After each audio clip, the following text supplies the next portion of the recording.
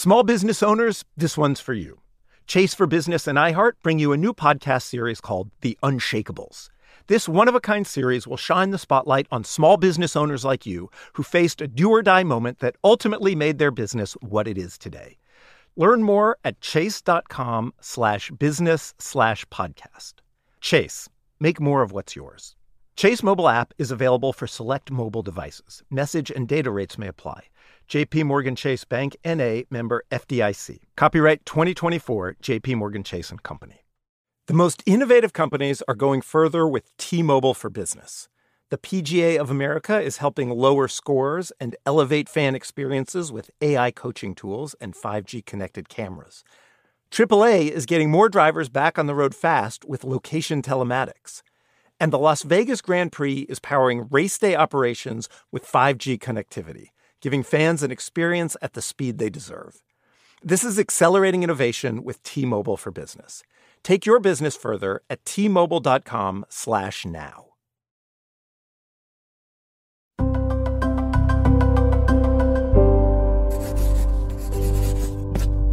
Pushkin.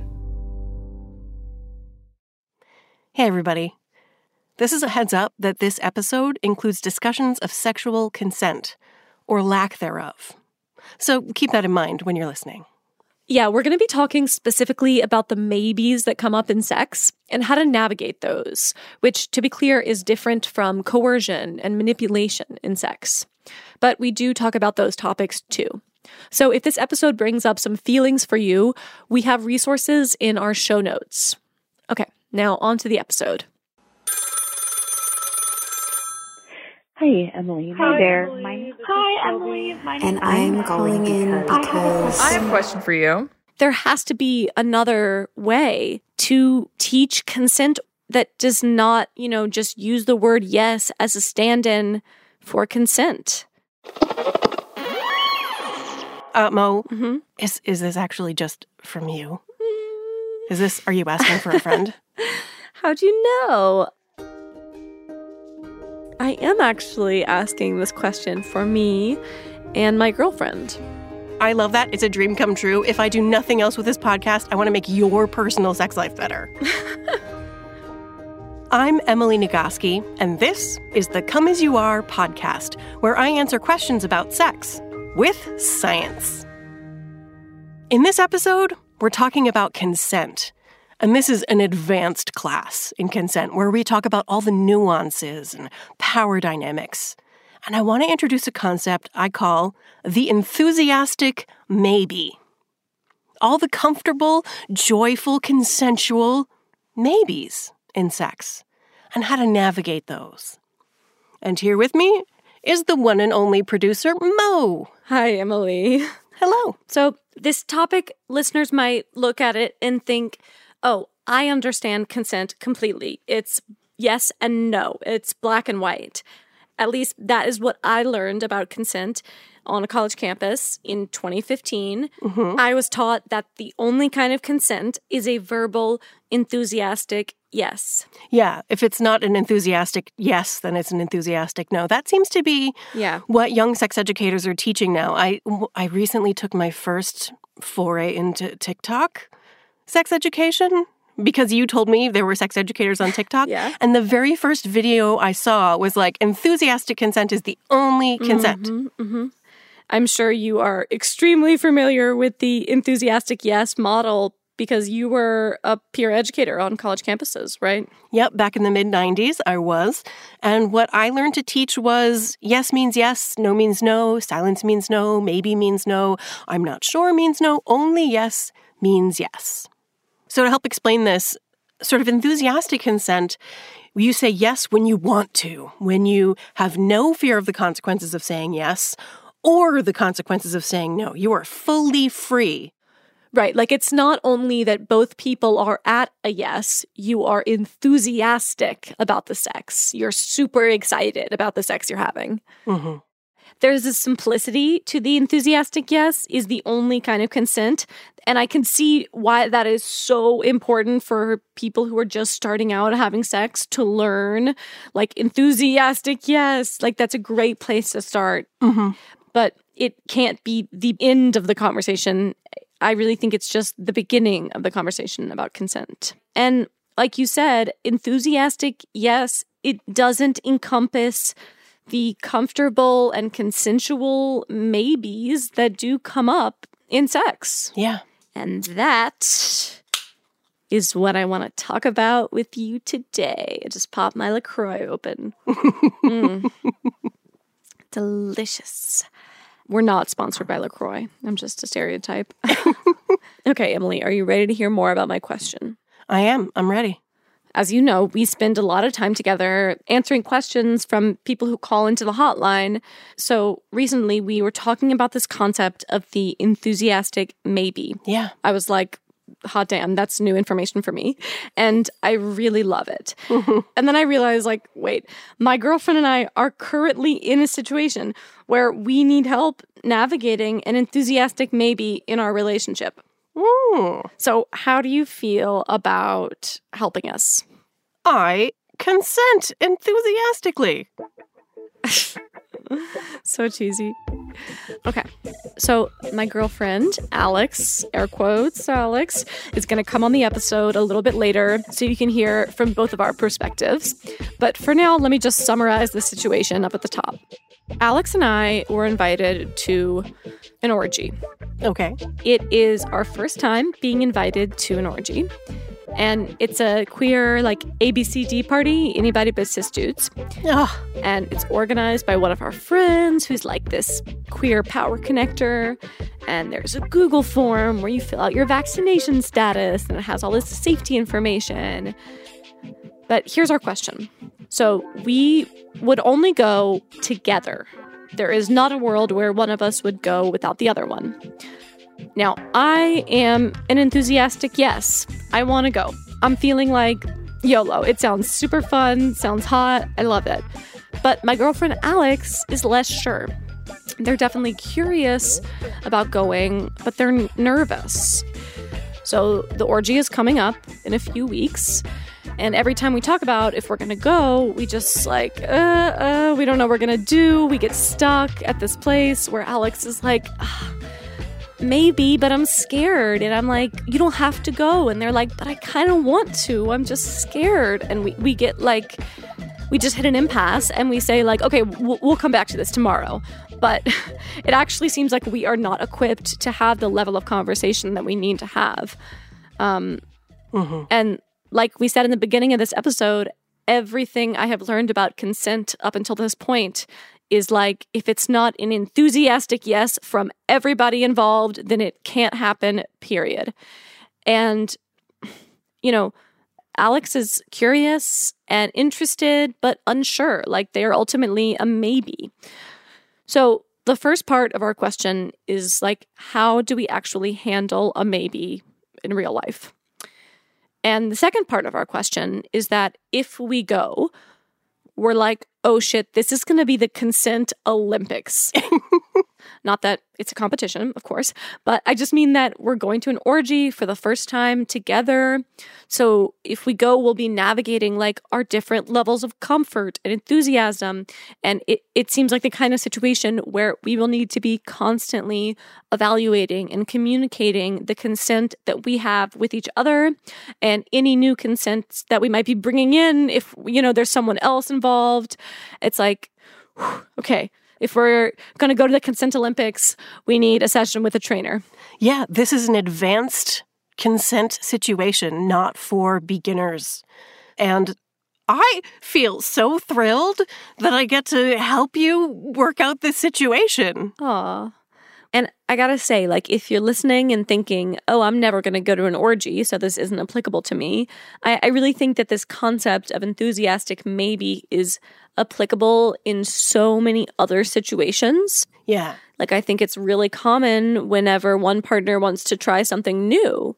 Like, let's say one partner wants to try watching porn together or having anal sex, having a threesome. I think these are really common.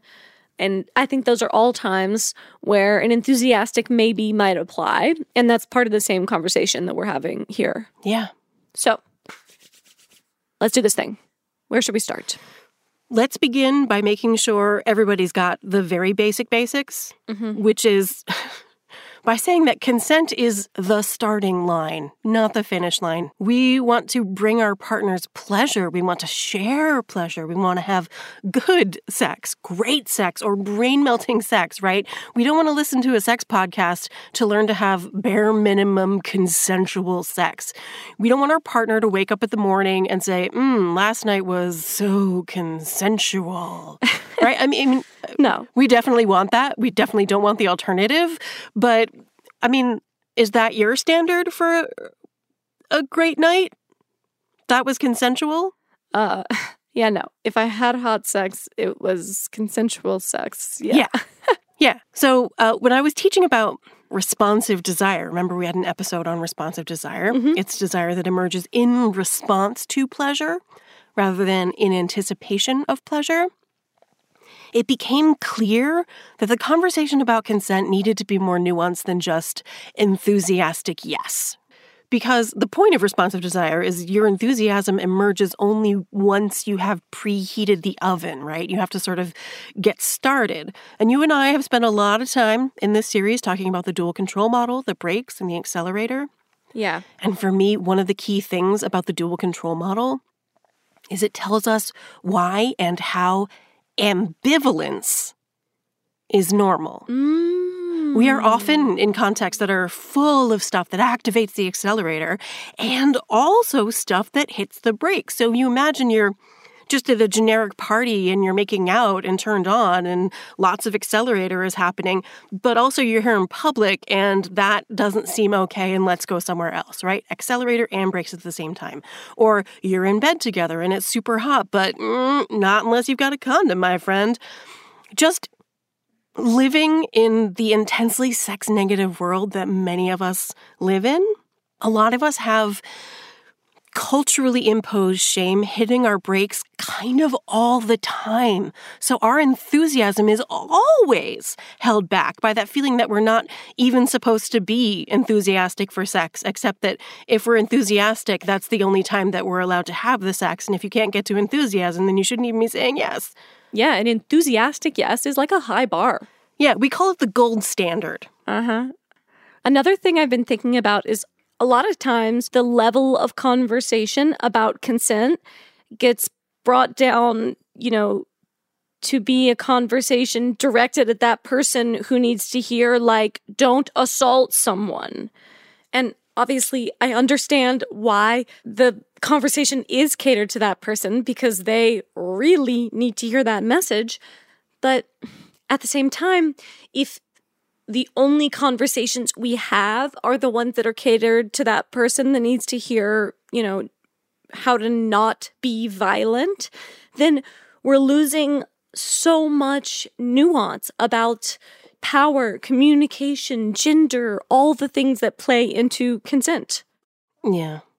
One thing that's really interesting to me is like how the cultural definition of consent has changed over time. This is my women's studies degree coming out. But, for my grandmother, it was in 1950, it was like there is no such thing as consent within a marriage. If you got married, you're consenting. Yeah. And for my mom in the 70s, there was like some no means no jargon. Sure. And then for me, when I got to college, there was like enthusiastic verbal yes. Yes means yes. So I was wondering if you could like give me a little cultural history of the definitions of consent. Yeah, that basically tracks. In my original training in the mid-90s, I was taught yes means yes, everything else means no. And that was still pretty progressive at the time. Let me add that marital rape was only finally outlawed everywhere in the United States when I was in high school in the early 90s. Oh, Jesus. We have come a long way fast. Your grandmother might even be legally correct that there was no such thing as non-consensual married sex. Yeah, I bet you're right. I mean, in Louisiana in 1954. On the one hand, we've come a long way fast, and on the other hand, a lot of this stuff just clings, like it will not let go. So about 10 years ago, it was actually exactly 10 years ago, I started talking about willing consent in addition to enthusiastic consent, to make space for responsive desire. Mm-hmm. I learned this language of willing consent from a sex therapist, Suzanne Iasenza, who's in New York City. But a student of mine felt like the word willing leaves too much room for interpretation of, like, willingness could be like, oh, yes, okay, fine, I guess. Like, that's willingness, like, if you must, or you have a sense of obligation rather than, sure, let's see what happens, which is what I mean when I say willing. So we sort of decided that open or openness has a warmer connotation of readiness, appreciation, porousness, connection. I've been trying to make it even simpler over the last 10 years, so I boiled it down to this. That the key is for everyone to be glad to be there and free to leave with no unwanted consequences. Plus, there's no unwanted pain. And when I say no unwanted consequences, of course I mean no unwanted physical consequences, obviously, but also no social consequences, no emotional consequences. The relationship is not at all at stake. No one has anything to lose. No one will judge you for stopping. Everyone will be completely fine with whatever happens, because what matters most to everyone involved is that everyone has a good time. Oh my God. Okay. Glad to be there. Free to leave without fear of any unwanted consequences. I love that definition. I mean, obviously there can be physical consequences and violence for saying no, but I also think we don't talk enough about emotional punishment for saying no. Yeah. Like, let's say your partner gets mad at you or gives you the silent treatment or shuts down. Like, those are all unwanted consequences that I think sometimes people fear when they're doing that mental calculus of, like, do I want to do this? Or am I just like acquiescing because I don't want to have to deal with the unwanted consequences of saying no? And I know that is a very binary way to look at it, but, like, just having had sex with cis men for a few years of my life, I'm like, the amount of temper tantrums I had to deal with because they didn't get the sex they wanted is unbelievable.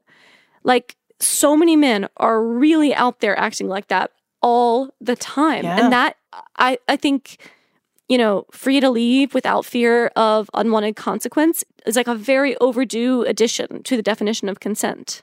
Exactly, yeah. And there's actually a lot of advancement happening in this conversation from a relatively surprising source. The asexual community has really been at the forefront of broadening this definition of consent. A few months ago, I got to talk to the journalist and editor Angela Chen. She's asexual, and she wrote a book called Ace, What Asexuality Reveals About Desire, Society, and the Meaning of Sex. She said this thing about consent that I really love. She said, the idea that enthusiastic consent is the only real consent, it essentially casts doubt on the ability of aces, of asexual people, to give consent. Huh. Because, so for a really quick primer, asexuality is a sexual orientation where you are not sexually attracted to anyone, but there are sex-favorable asexual folks who may say a willing or open yes. Uh-huh. I'm also thinking about sex work and sex workers who are consenting, but they might not be enthusiastic. Yeah, a lot of us show up for work not enthusiastic. Yeah. I'm really glad you brought up the ace community, the asexual community, and Angela Chen in particular, because I think it underscores this important point that, like, enthusiastic consent is too blunt of an instrument to try to put onto everyone's personal definitions of what consent feels like to them. Another thing I've been thinking about is this antiquated heterocultural script that is still out there that says, like, to be a quote-unquote good sexual partner, then you need to be willing to try the things your partner wants to try. I struggle with that because obviously sometimes people might fit into that model when they're feeling, like, enthusiastic, maybe, yeah. But I think other times that model leaves so much room for, like, pressure and coercion and emotional manipulation. Like, oh, if you're going to be a good partner to me, I need you to do XYZ thing. That is not the equivalent of the enthusiastic maybe. That's like a sort of cultural script that could overlap with the enthusiastic maybe, but also could overlap with a much darker and non-consensual situation. Yes. That is exactly where the sort of muddiness is. And I just, again, love the definition you have about free to leave without fear of unwanted consequences, because it acknowledges like the power dynamics and the motivations behind the words yes and no. Yes, that's exactly the goal. Because it's true that in the real world, not everyone is equally free to say yes or no, right? In Burnout, the book that I write with my sister, we describe the social expectations for anyone assigned the It's a Girl package of rules and regulations. We say that we're assigned the role of being human givers. And we are expected to be, at all times, without fail, ready? Here's the list. Yes, hit it with the list, Emily. Morally obligated to be pretty, happy, yet calm, generous, and attentive to the needs of others. Ding, ding, ding. So if someone is assessing their internal experience, they may notice that on the one hand, they're not really interested in like what their partner's doing and like it could be better. And also, they feel a moral obligation to make their partner happy and make sure their needs are met. So even a situation that everyone is glad to be there, but maybe your partner's touching you in a way that's very well-intentioned, but it's just not doing it for you. And your partner goes, "Do you like that?" What do we say as human givers? Yeah. We're like, yeah. Yeah. Rather than saying, actually, a little pressure and a little more speed would be better. Yeah. We don't want to hurt our partner's feelings or make them feel criticized. Totally. Mm-hmm. And then on the other side, there's the binary, there's the people assigned the It's a Boy package of rules and regulations. I've started to call them the human winners because they're allowed to feel horny, winning, and angry, and that's it. But above all, they're supposed to know everything about sex already without ever asking questions or making mistakes or receiving any feedback. So they're trained to be sensitive to hearing their partner say a little more pressure and a little more speed, and you're basically criticizing their entire identity. And this goes back to the temper tantrum thing. Like, this gender roles thing, it helps explain why some cis men do this, but it does not excuse it. And people of all genders can react that way when they don't get what they want in sex. It's a twisted mess. And then everyone else, the trans folks, non-binary folks, agender folks, are fed these same binary roles and have to negotiate with their own internal beliefs about what these mean for them and get clear with their partners about what it means. It's a mess. Nobody's free. And basically, can we all get our collective act together and quit it with the gender nonsense? Right. I mean, a real complex conversation about consent has to include this conversation about gender roles, about motivations, internal scripts. And even within all of those layers, there's that surprising analogy you explained to me about consent being like tea. It's imperfect, but I like it. So can you explain the tea analogy a little bit? Yeah. So this was a really viral thing in 2015. There was this blog from Rockstar Dinosaur Pirate Princess comparing sexual consent to tea. And they were like, we can all understand that if you offer a person a cup of tea and they say no, you do not require them to drink tea. And if they say yes, and you spend the time boiling the water and brewing the tea and you bring it to them and they change their mind, you still don't insist that they drink the tea, even though you went to all that trouble. You made it. They decided not to drink it. Oh, well. And because the person has come over to your house and had tea with you several times before, that does not mean they're any obligation to come and have tea with you again. And for sure, if they pass out between the time they said yes to tea and the time you bring them the tea, you don't pour tea down their throat. We can all get that, right? Yep. One thing I do like about the tea analogy is that it helps frame consent as an ongoing conversation. I love that. And it also is a very easy way to understand that consent to tea isn't consent to biscuits. And honestly, in 2015, that was really important language for a lot of people. Mm-hmm. It went super viral for a reason, because it was so straightforward. But it did leave out some really important subtleties. Like, I was thinking, okay, so suppose person A offers tea to person B. Yeah. What are all the things that might be going through person B's head? Are they thinking, I want this person's company or approval or friendship? I want to not be rude. I don't want to hurt their feelings. I want to follow the rules of this culture. Maybe I want to tell my friends that I had tea with this person. I would like the sugar in the milk, but I don't want any actual tea. So what I want is a world where person B feels comfortable and confident saying, no, thank you, please, to the tea, but I would enjoy seeing what your teacups look like and enjoying my own cup of sugar and milk. Also, I would really love to watch you drink tea. Yeah. Okay, we need to take a break. I need to run to the little podcaster's room. And then when we get back, my girlfriend Alex is going to come on the show, and we are going to get your advice, Emily, on navigating this enthusiastic maybe within our relationship. And we're going to get some training lessons for the Consent Olympics. All right.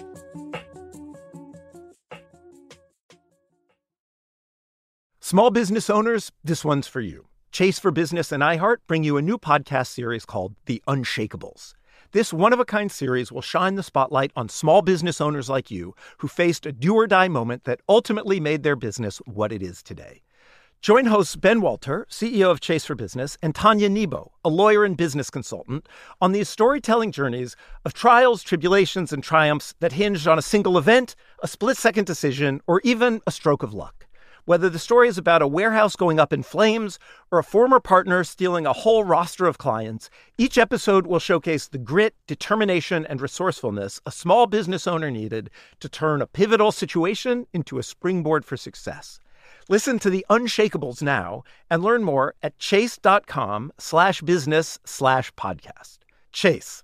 Make more of what's yours. Chase mobile app is available for select mobile devices. Message and data rates may apply. J.P. Morgan Chase Bank, N.A., member FDIC. Copyright 2024, J.P. Morgan Chase & Company. The most innovative companies are going further with T-Mobile for Business. The PGA of America is helping lower scores and elevate fan experiences with AI coaching tools and 5G connected cameras. AAA is getting more drivers back on the road fast with location telematics. And the Las Vegas Grand Prix is powering race day operations with 5G connectivity, giving fans an experience at the speed they deserve. This is accelerating innovation with T-Mobile for Business. Take your business further at T-Mobile.com/now.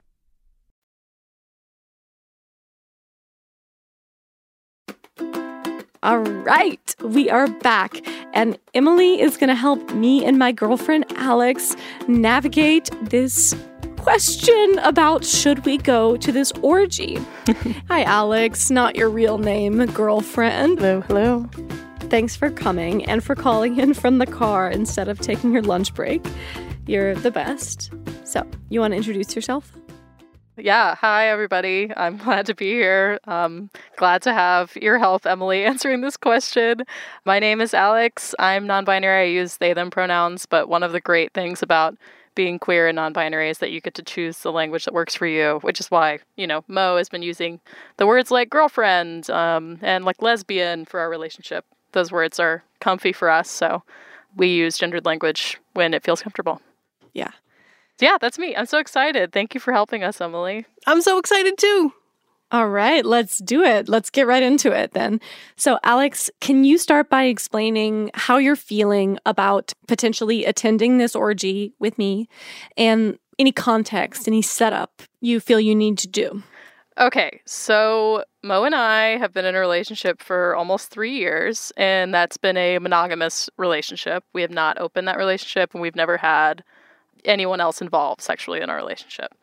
And then we have some really fun friends in our lesbian friend group that have invited us to an orgy later this month. And it seems like a really fun opportunity intellectually. Wait, really quick. What do you mean by you like the idea intellectually? What does that mean? I like the idea of going because many times in my life am I going to be invited to something like this? But when I really think about it, I get really nervous because there's so many unknown factors and I just don't know how I'm going to feel when we're there. Mm-hmm. And I'm kind of scared that unexpected feelings will come up. But Mo seems a little bit more confident. I mean, yes, I am an enthusiastic yes. I'm excited to potentially go. But again, like, this is a decision that we have to make together. The only situation where we will go is one where we are going together. And I want to make sure that when you say maybe, like, we really explore what that actually means. So, first of all, do you have a sense that, Alex, it's okay for you to say no to something when you feel ambivalent? That's a tricky question. I sometimes feel like I'm not sure if I'm saying yes because it's, within the context of sex or not. If I was a request made of me, sometimes I don't know if I'm saying yes because it's truly something I want to do or if it's something I just feel obligated to do. Being raised in the South, with the, what is the language that you use? The I'm a girl package? The it's a girl package. You were raised to be a lady, it sounds like. Exactly. To be very polite and to always accept the tea when it's offered to you, etc. Yeah. So I have a hard time, deciphering what I really want and what is expected of me. Mm-hmm. That's so important, and no one ever talks about it. I'm so excited we're going there. Yeah, this is one of the big reasons we wanted to talk to you, Emily, is because we both identify as people pleasers. So when Alex and I have been talking together about if we want to go to this orgy, Alex, one thing I have heard you say again and again is like that you're worried it'll be rude if you go and you say no to everyone except for me. Yeah, I mean, okay, I've never done anything like this before. So one of my questions, I guess, is like, is my attendance at this party, this orgy, implying consent to have sex with anyone else who is there? I know intellectually no, like I will be able to say no. I have autonomy. If somebody approaches me and I'm not interested, I can say like, no, thank you. But like, there's something in me that I just don't know what the social rules of this space are.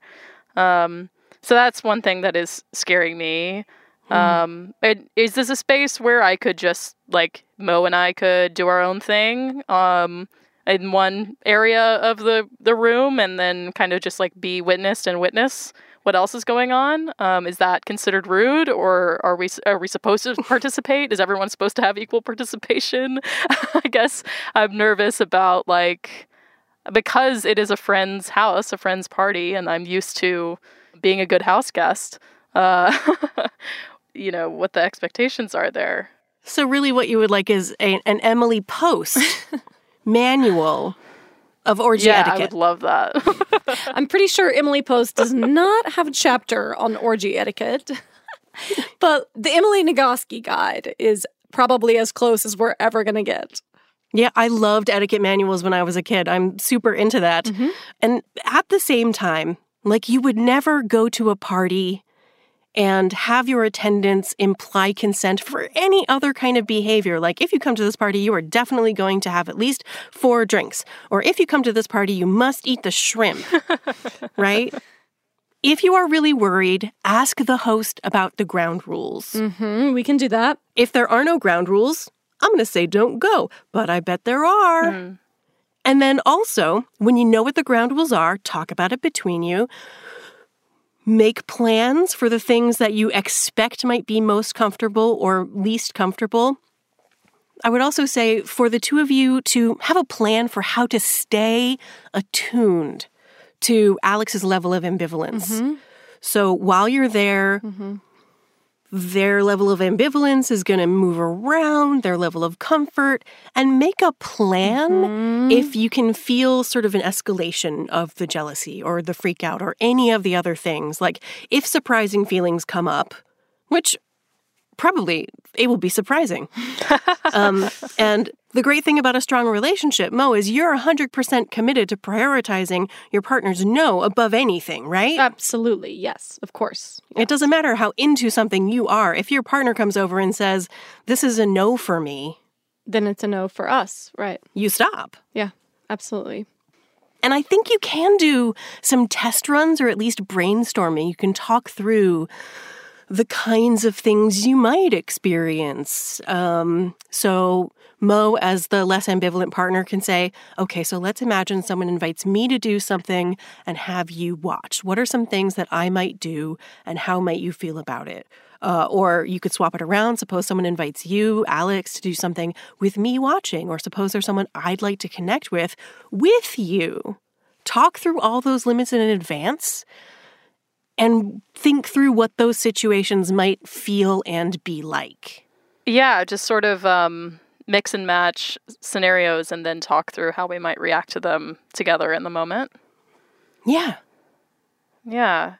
For some reason, it feels like, okay, body touching feels okay, but like kissing someone else or like seeing Mo kiss someone else feels really intimate. Like, yeah, I mean, I'm pro titty touching, pro grinding, all of that. Like, it feels like, you're just dancing in a club. Like, there's just a lot of people around. Everybody's kind of bumping into each other. That feels fine. And there feels like a sense of anonymity around that, even if I know those people. But I don't know, kissing just feels so intimate to me and uniquely romantic. Okay, see, this is very good because we have never gotten this specific before in the conversation. Like, I'm totally down to titty touch and grind, but not kiss other people. It sounds amazing. Sounds hot. Yeah, but then how do we, like, explain that to someone? So, like, if we were to work through a scenario now, like, okay, we're doing our own thing, we're into each other at this party, and someone comes up to us and says, oh, can I join you guys? How do we say, like, well, yes, you can touch me in this way, and this way, and this way, but don't kiss me and don't kiss her, but you can watch us kiss. It's like, feels like a lot of no's. A lot of information. Yeah, that's why, these are advanced skills, right? Because the question I'm asked all the time is, how do I ask my partner for? And this is the same, like, how do I communicate to somebody else at this party what our limits are? And of course, the answer is you just say. Yeah, our limits is we're only kissing each other on the mouth and nobody else. We're into titty touching and to grinding. If that sounds good for you, what are your rules, right?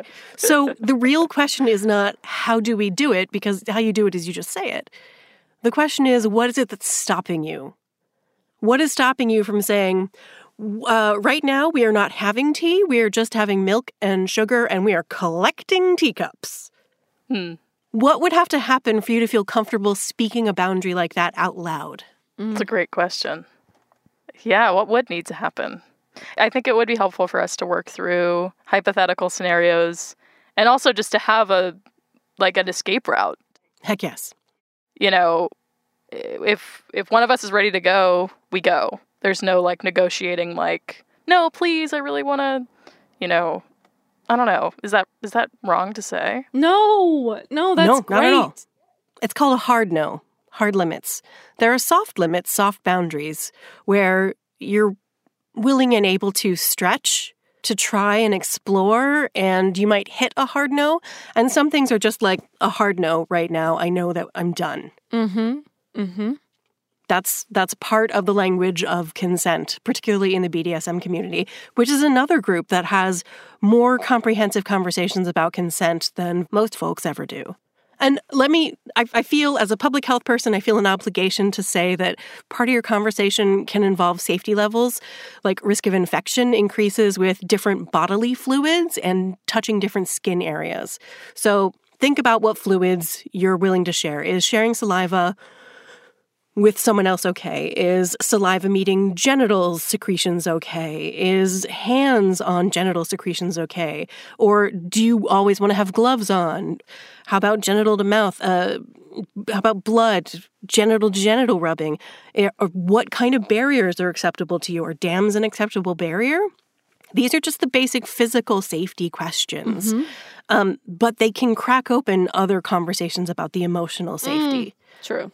And how comfortable do you feel watching your partner with other people? Which behaviors are you okay watching? Which behaviors might you be okay doing while others are watching? Some people are really into exhibitionism. Some people are really into voyeurism, and others are not so much. So one good starting place question is, does Alex feel threatened if their partner is enthusiastically watching another couple make out? Yeah, I love this thought experiment. And like intellectually, obviously, I love Mo. I trust Mo. I feel very secure in our connection and relationship. I do not feel like, if we go to this orgy, Mo's going to run off with someone else and I'll never see her again, Yeah, your relationship is not at stake. Yes, exactly. But the reality is, like, I feel like these fantasy and hypotheticals aren't the same as the real thing. And I'm just not going to know how I feel until I'm there. Until you get there. In the moment. And so, yeah. Exactly. And will your body tell you how you feel in the moment? Yes. How much of a delay is there between when you feel something and when you're totally aware that you feel it and can articulate it? Oh, I'm very sensitive. Great. I get emotional very quickly. Actually, I'm afraid my biggest fear is that I'll cry at this orgy. Oh, if you cry, so what? We deal with crying all the time post-sex. It's like, it happens. I don't want to be a boner killer for everybody else. One, there are some people who are super into crying in like a good way. Two, crying after orgasm is definitely a thing that can happen. So, not all crying is indicative of just sheer discomfort. But I think the most important thing here is that you have that strong connection with your body. So if you just sustain that welcoming of what your body is saying without worrying about what it should be saying, which it sounds like is like the conflict for you, is on the one hand, this is how I feel. And on the other hand, I feel like I'm supposed to be doing this other thing. Have that ambivalence and keep communicating about it. You are two people. You are having two different experiences. Both of them are valid and legitimate and important.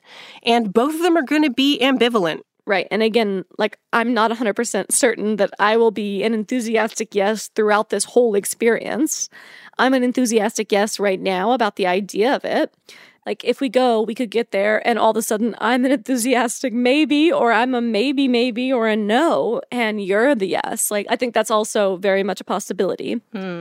So, Emily, do you have any final pieces of advice for us? Like, we're going to be talking about this tonight, maybe tomorrow. We're going to be making the decision in the next few days. Do you have any parting pieces of advice about separating our decisions from each other's desires or anyone else's desires? That experience of what you want feeling clouded by what other people want is so, so, so important. And honestly, it's something you only learn to navigate by practicing. And the context where you can practice safely is when there are no unwanted consequences, right? The relationship is not at stake. No one's going to judge you. Everything will be fine no matter what happens. You can practice and make mistakes because there's nothing at risk. There's nothing at stake. And if you decide to go, which you may just decide not to go, and that's fine too. But if you decide to go, make a plan for aftercare, for processing the residual feelings in the hours or maybe days or even weeks afterward. Because this is a first-time experience for both of you, my general recommendation for any first-time experience is to go really slowly in your decision-making. And it's better to look back on it and wish you had tried something more than to regret that you tried too much. Yeah. Could I ask, what would you say is one important thing, not like the only important thing or the most important thing, but just what's an important thing that you're taking away from this conversation? For me to realize I do not feel insecure about my relationship to Mo or my connection with Mo, and I do not fear that Mo is going to run off with someone else. So I think that if I can get to a place with myself where I feel excited about going and feel, like it could be a really fun experience, which I do right now, I think that's the only thing standing in my way. That's great. Thank you. Yeah, of course. And you do not have to go. You are still under no obligation. Oh, I know. I could change my mind 5 minutes before. Yeah, of course. Yep. I feel like, whereas before I felt kind of like shameful and embarrassed to, think about it at all. Now I'm feeling a lot more confident and, like, dare I say, excited about the opportunity to go. And, like, I think it could be really fun.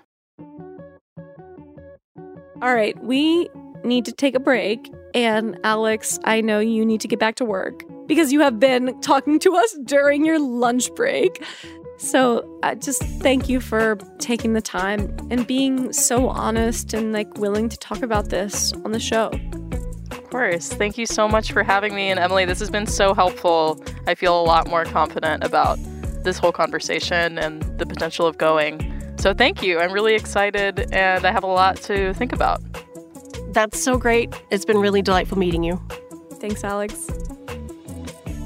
When we get back, we are going to highlight some of the major takeaways from our conversation because there are a lot. So we'll be back in a minute.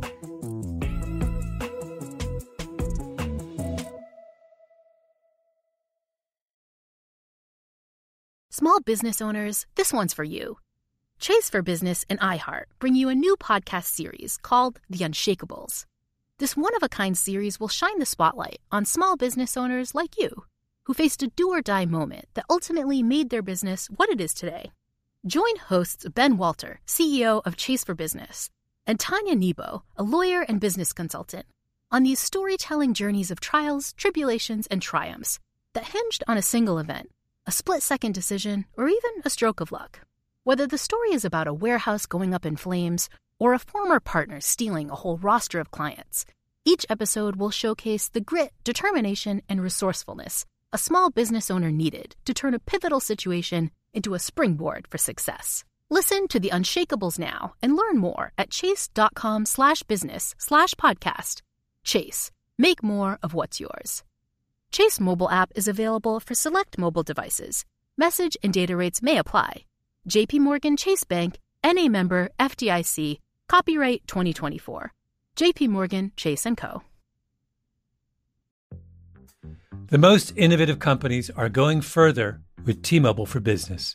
The PGA of America is helping lower scores and elevate fan experiences with AI coaching tools and 5G connected cameras.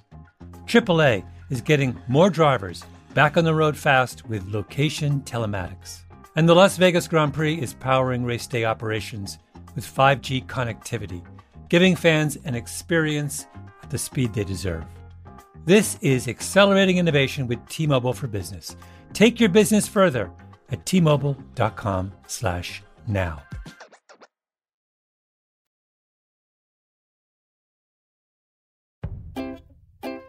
All right, Emily, so I need a TLDR and some practical advice for my Consent Olympics.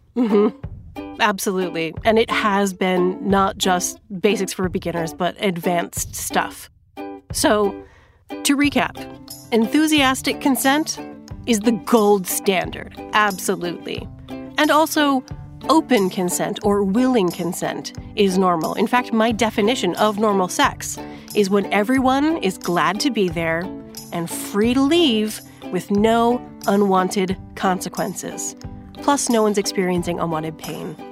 It sounds really simple, but that doesn't always mean it's easy, especially in the context of rigid binary roles, which brings me to point number 2.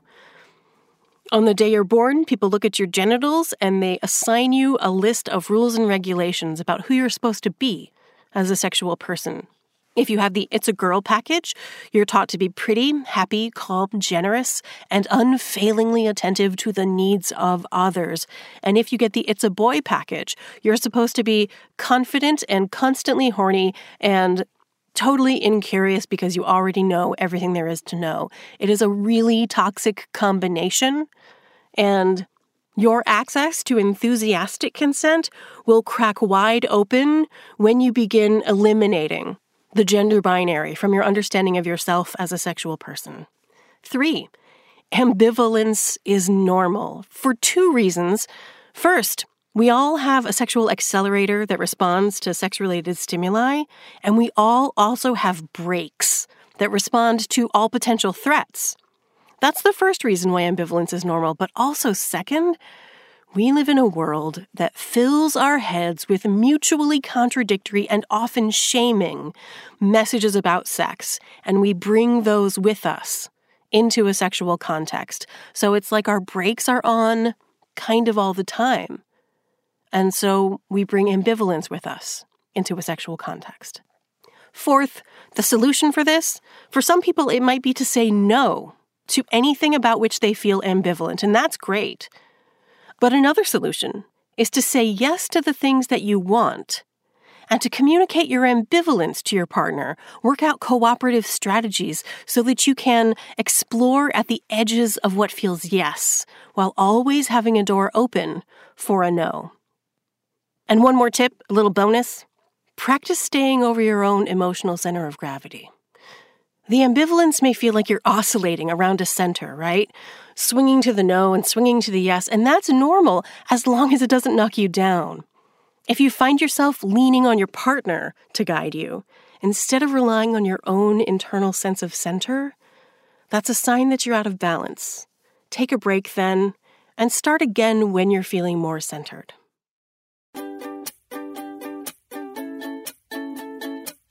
If this episode has brought up a lot of feelings for you and you want to process them with someone or just read more about consent, check out the resources in our show notes.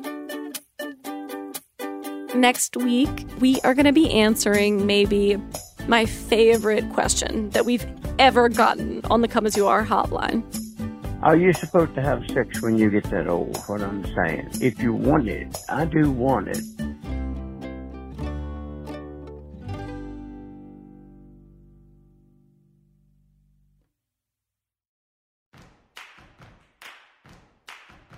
Come As You Are is a production of Pushkin Industries and Madison Wells. It's hosted by Emily Nagoski. You can find Emily on Instagram at @eNagoski and on Twitter at Emily Nagoski. You can also sign up for her newsletter at emilynagoski.com, where she writes about everything from the clitoris in your mind to orgasm after having hysterectomy. It's an incredible newsletter. Highly recommended. This show is co-hosted and lead produced by me, Mo Laborde. You can find me online at Mo Laborde and on TikTok at podcast.slut. Sorry, Mom. My co-producer on this show is the fabulous Brittany Brown. Our editor is Kate Parkinson Morgan. Sound design and mix by Ann Pope. Executive producers are Mia LaBelle and Lital Malad. At Pushkin, thanks to Heather Fain, Carly Migliori, Sophie Crane, Courtney Guarino, Jason Gambrell, Julia Barton, John Schnars, and Jacob Weisberg. At Madison Wells, thanks to Kylie Williams, Elizabeth Goodstein, and Gigi Pritzker. Additional thanks to Rich Stevens, Lindsay Edgecombe, Frolic Media, and Peter Acker at Armadillo Audio Group. Original music for this series was composed by Amelia Nagoski and arranged and recorded by Alexandra Kalinowski. Additional music from Epidemic Sound. You can find Pushkin on all social platforms at Pushkin Pods, and you can sign up for our newsletter at pushkin.fm. If you love this show and others from Pushkin Industries, consider subscribing to Pushkin Plus. Pushkin Plus is a podcast subscription that offers bonus content and uninterrupted listening for only $4.99 a month. Look for Pushkin Plus on Apple Podcast subscriptions or at pushkin.fm. If you subscribe to Pushkin Plus, you can hear Come As You Are and other Pushkin shows ad-free, very nice, and you'll get episodes a week early. Sign up on the Come As You Are show page in Apple Podcasts or at pushkin.fm. To find more Pushkin podcasts, listen on the iHeartRadio app, Apple Podcasts, or wherever you like to listen.